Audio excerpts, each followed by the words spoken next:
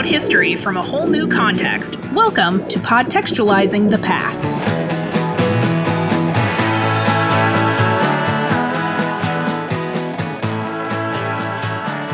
Hi, I'm Sue Stanfield with the History Department at the University of Texas at El Paso.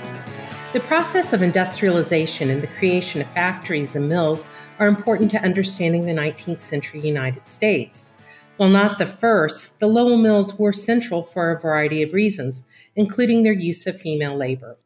Today we're going to speak with Dr. Bridget Marshall, English professor at the University of Massachusetts at Lowell, and hopefully we can learn a little bit more about the role of women in the mills.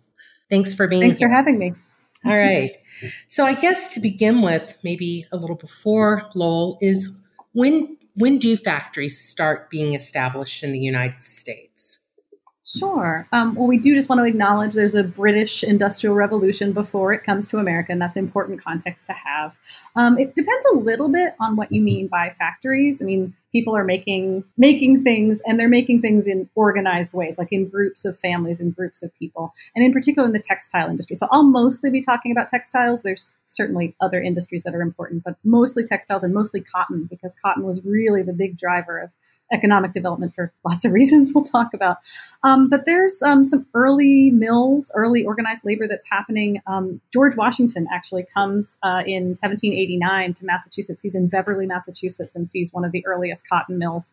And Alexander Hamilton in 1791 is actually writing about how we should have more manufacturing here. I always like to drop in Hamilton references because he's very popular these days. But he actually notes even this early that the mills were, quote, attended chiefly by women and children and persons who would otherwise be idle, in many cases a burden on the community. So I think it's framed as, look, this is excess labor we have lying around here. These people should make themselves useful. And that a factory allowed that to happen, which I think is interesting. Yeah. So like the first ones, the early ones, like in the Slater mills, those are kind of a family situation. Absolutely. So they're bringing whole families. So Samuel Slater, you mentioned, so he comes over from England, actually, illegally, because he had worked in one of the Arkwright mills in England, and it was illegal for him as a textile worker to leave because he had a lot of knowledge and know-how. But he disguises himself and comes over and joins up with a few other investors here and becomes what some people call the father of the American Industrial Revolution and starts Slater Mill. And you're right, it's on the family system. So they would hire an entire family that would live in a little village that was typically paid for in part or largely subsidized by the factory operation. And they would have, the dad would often be doing something mechanical, the women would be in the weave room, and the children would be doing things on the factory floor as well. So that's the family system, which we see for Samuel Slater. And he's in Rhode Island in the Blackstone River Valley. So when do mills or factories, when do they come to Lowell? Yeah, so Slater is doing really well. His partner in 1810 says that our people have cotton mill fever, and he didn't mean that people were getting sick, although to be clear, some people were getting sick. That's important. What he meant was it was just so popular. So there's a lot of money being poured into mill operations. And the guy who decides this is a good deal is Francis Cabot Lowell. He gets together a group of investors, and they put up their first mill in Waltham, Massachusetts, actually in 1812. And the big innovation that they start with is it's basically vertical integration. So they bring raw cotton in on one side of the mill at the very beginning. It goes through all of the cleaning, the spinning, the weaving, and you have completed cloth coming out at the end. Under previous systems, it was usually under an outwork system. So you might have a spinning mill where you would spin cotton, but then you would have to sell or trade with someone to have your threads made into cloth. Right. But this was integrating everything, and it was hugely successful in Waltham. So they decide, hey, we're going to put some more money together, and they get a lot of money together, and they secretly start buying up land in what was Chelmsford at the time, all along the Merrimack River, where there's falls, Merrimack and Concord, actually. And in 1826, they incorporate Lowell, and it is entirely an industrial city. It had been a river and farmland previous to that. And they go to work and very quickly build up multiple mills in the town. and they very quickly need workers.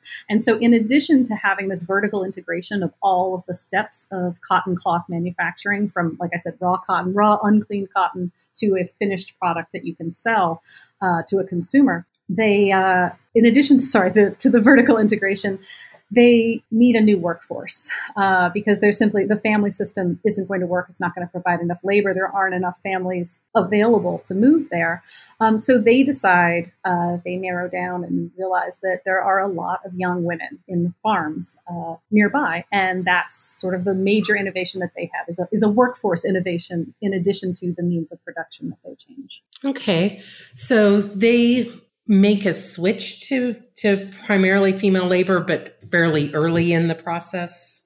Yes. And partly that's because in England, in Manchester, for instance, in particular, there's a really bad reputation for industrial cities. They are seen as dirty places where there are loose morals, where the workers are treated badly and behave badly. And so if they're going to set up a factory town or a factory city, they know that it needs to have a good reputation if they're going to keep people coming, if they're going to keep workers coming.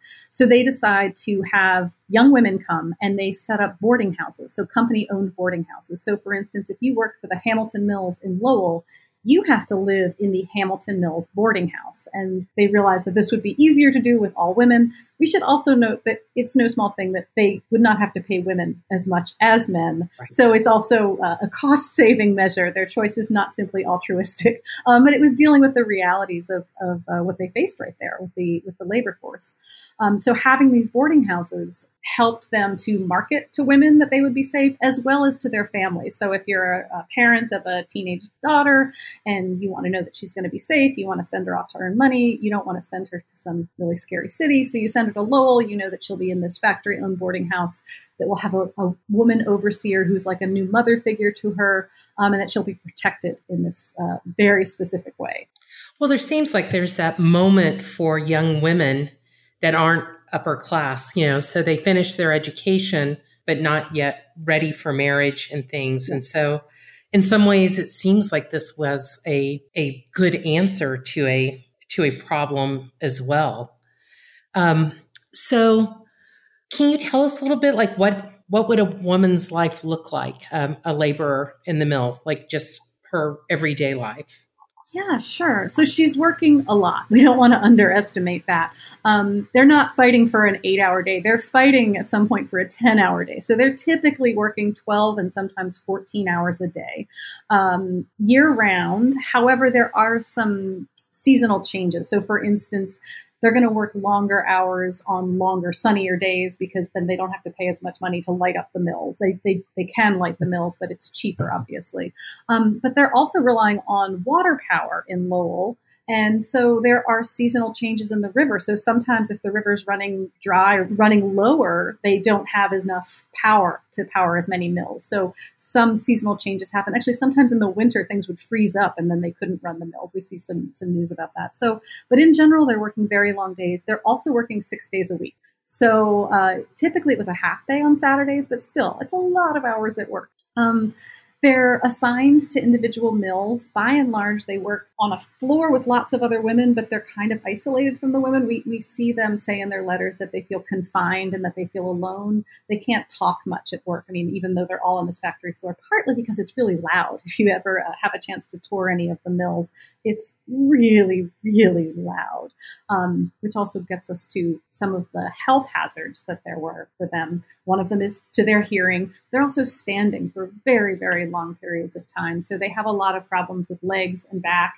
And then there's also a lot of dangers with the machinery. You see accidents with women's hair or dresses being caught in machinery, some terrible, gruesome things. So there's certainly a lot of dangers in this workplace as well.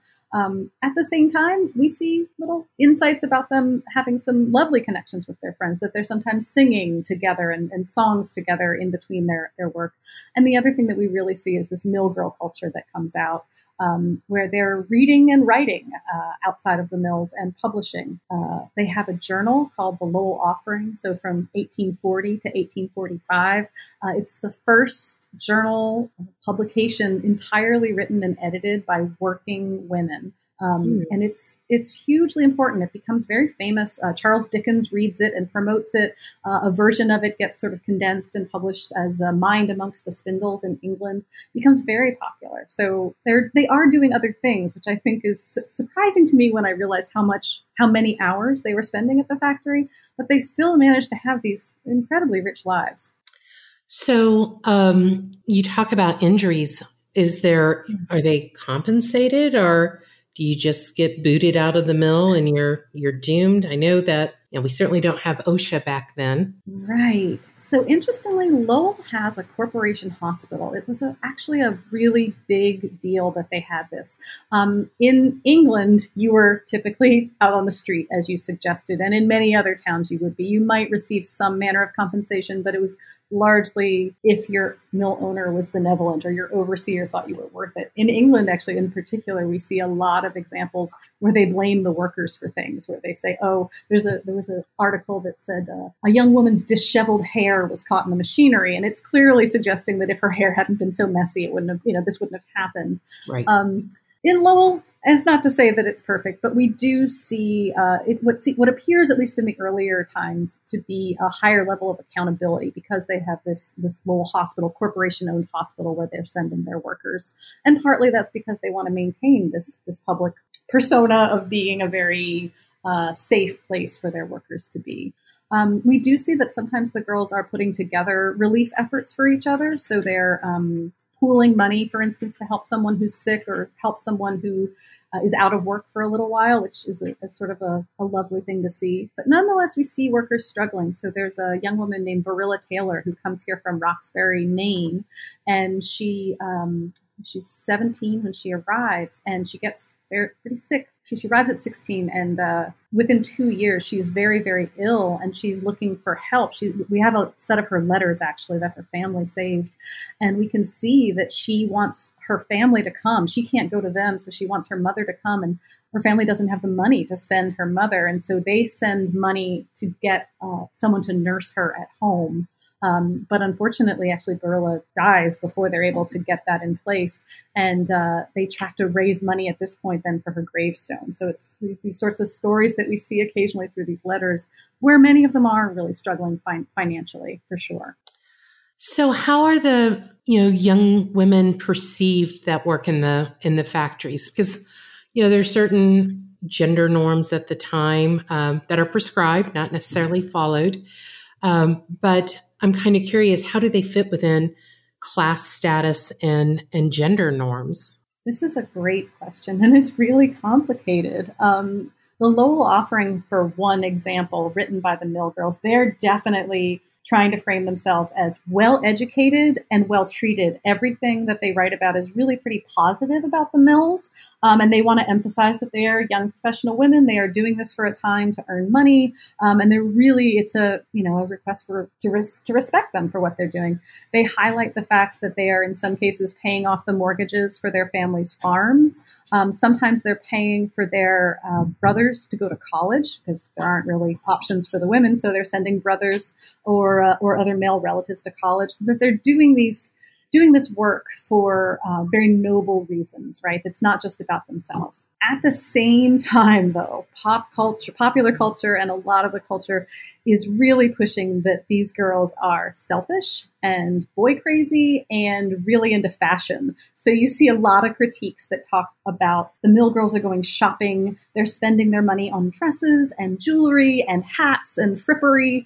So we see a lot of critiques of that. Sarah Josepha Hale is outraged when she claims that she saw a mill girl wearing a gold watch. And she specifically makes this claim that mill girls are wearing gold watches in imitation of our finest citizens. So it's really loaded with, not only is she spending money on something she shouldn't, but she's spending money on something she oughtn't have access to, right? That she's making it look like she's of a higher class than we, quotation marks, believe she is.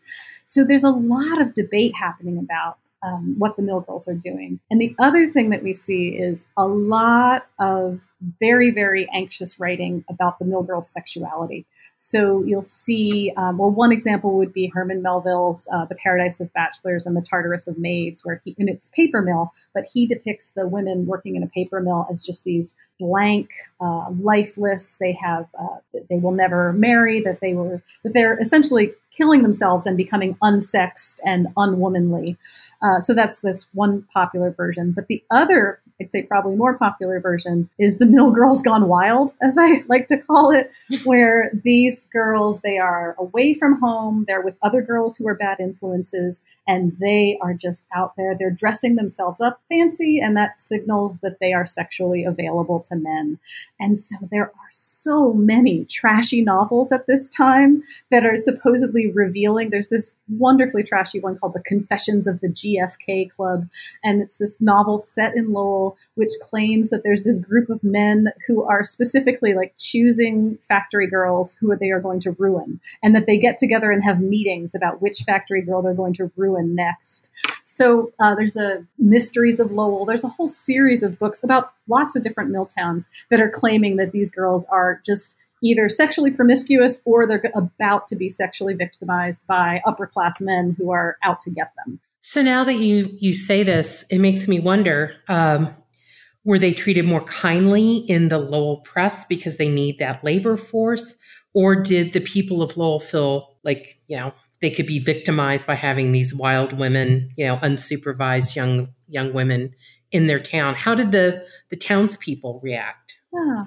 That's a great question, because really Lowell kind of only exists because of the mills. There wasn't a town here that then was taken over. It was empty farmland where it built up. So Lowell definitely tries to promote its factory girls and Lowell as this sort of utopian society in some ways. So there are lots and lots of defenses of the mill girl, both coming from the Lowell Offering, so the girls' writing. There are newspapers. The Voice of Industry is very much trying to frame these young women as valuable, important, and very moral and upstanding. And certainly quite a lot of people in Lowell are coming to the defense of the mill girls at the same time that a lot of the fiction is claiming that it's all sordid and naughty. So I don't know if anyone's done a study of this, but what happens when the mill girls quit working and go home? Do they find husbands? Do they become teachers and become more independent women? What becomes of them? Yeah, well, we know that the vast majority of women while they're working in Lowell are unmarried, and very few of them marry while they're working. However, it does seem from what we are able to track, as you said, we can't track all of them. Most of them did return home and marry. Some of them do go on to school teaching. You're absolutely right. That's one of the pathways that's open to them, or just returning to their farm and returning to their home where there's certainly labor to be done at home. I always like to stress that it's not like they were sitting at home eating bonbons and doing nothing when they lived on the farm. They were working hard, many hours then too. So yeah, they largely are returning back. Many of them, for many of the early generation of mill girls, this was a temporary phase of life. They would come for 9 months and then go home for several months, maybe come back or maybe not. In general, the proprietors of Lowell and the mill girls themselves did not see this as a permanent professional thing that they were going to do for their lives. In the same way that today we might say, oh, this is a career that I'm choosing. It was a temporary thing that they used to earn money and to get out of their home and meet other people. Perhaps find a match in Lowell. Maybe they were going, again, it's overwhelmingly female in Lowell, so it might be a little hard to find a gentleman. But it's a temporary phase of life, and that was a really important idea for the first generation of Lowell mill girls. So it'd be like a 19th century gap year, kind of. Yeah. I actually was meeting with a group of college students earlier this week, and I sort of drew up a list of, there's a lot of ways in which it seems really similar to going to college. So they're all coming from different towns. They're coming together. They're living in a dormitory kind of situation. Mm-hmm. They're working together. And they form these really wonderful friendships. We have these great letters from them where they talk about their friends that they miss from back home, but they're also talking about their friends, the friendships that have developed in Lowell. The other thing that's happening is they're moving among different mills. So there's 12, 14 different mills within Lowell, but then Nashua, Manchester, New Hampshire, a ton of local cities. So they're moving from different mills, sometimes for better money, but sometimes because their cousin works there or a sister or a friend that they made at a different mill. So there's an interesting amount of mobility that kind of surprised me when I looked into it a little deeper. So you mentioned that they work long hours. They have to live in a dorm. Do they organize? Like, do they fight in an organized manner to change their working environments? Are these like early, facsimiles of a union, or do they just kind of go on?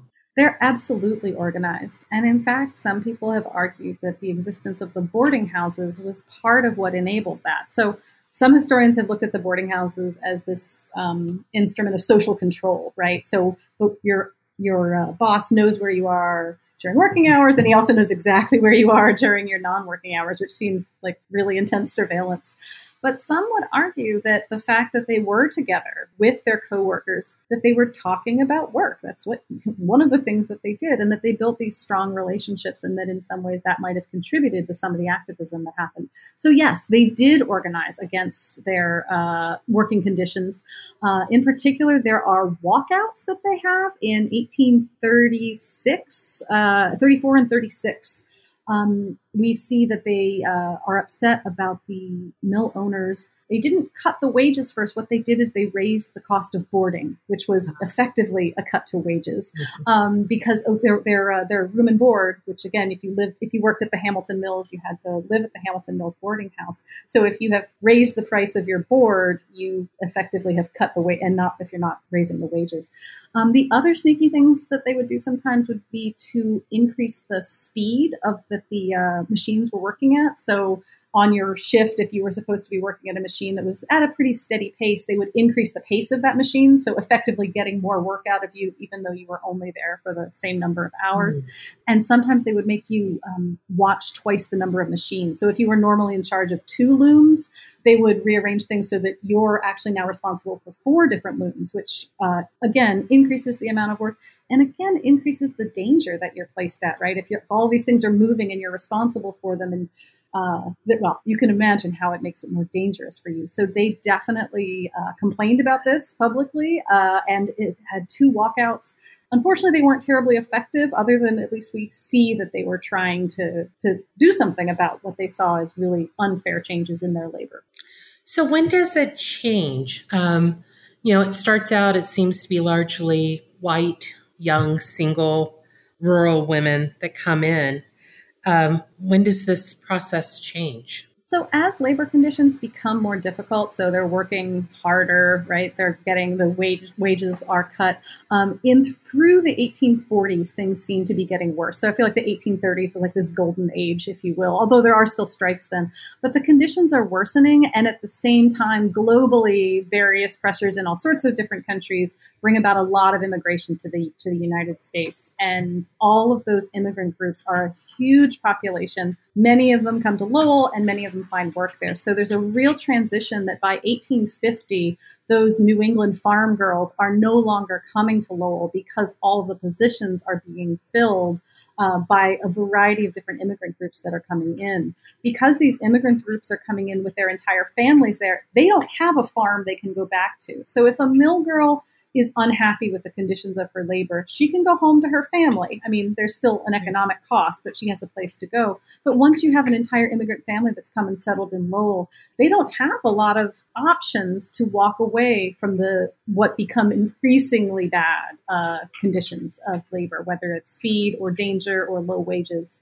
So we see a real transition, I would say, by around 1850. And from then on, it's very much an immigrant city, and immigrant labor largely dominates in the mills. Are there vestiges of that today? I mean, when you look at Lowell? Absolutely. Lowell's a really great city with lots and lots of different immigrant groups. And we see, you can kind of date them from different times. This is a little bit dark, but I like walking in some of the older Lowell cemeteries. And you can see at different time periods, the different clusters of names from different areas that start to come. There's a huge Irish population. So there's an Irish churches. The other place where you can see it is in the churches that we have a Greek Orthodox church and an Irish Catholic church and a Portuguese. So you see these different sort of waves of immigration from different areas as these communities grow in Lowell, which I think is absolutely its strength. one of its strengths now. So these are textile mills, so presumably working with cotton, and that comes from slave labor. And this is in the antebellum era before the Civil War. So I'm kind of curious: was this did this create political or economic issues? Did people target these mills as a point of criticism? Did the workers feel bad about it? How did this work out? Yeah, so slavery is a hugely important aspect of any discussion of Lowell or the textile industry.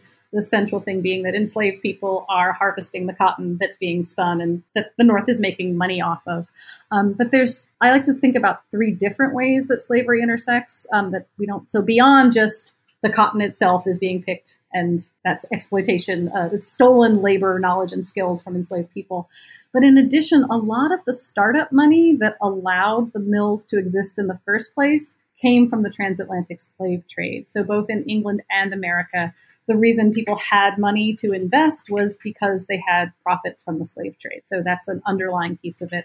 And then the third piece, which I hadn't really realized till I started to look into it, was that, for instance, here in Lowell, a lot of the cloth that they made was a very cheap kind of cloth that they specifically made and sold back to Southern plantations in order to clothe the enslaved people. And they marketed it that way. There's actually interviews with enslaved people who refer to their clothes as Lowells. They had so there's Kendall whites, which were Kendall, and another kind of plaid that was made in England in a particular area. But then there's Lowells, and that's a particular cloth made in Lowell specifically for this market. So the continued profits come about because of slavery. There's a lot of abolitionist sentiment, though, in the North, obviously, and some of that is definitely in Lowell. We see critiques. Massachusetts Senator Charles Sumner talked about the, quote, lords of the lash and the lords of the loom, and he put those two together, that there's this class of slave owners and there's this class of factory owners, and that those two are deeply aligned.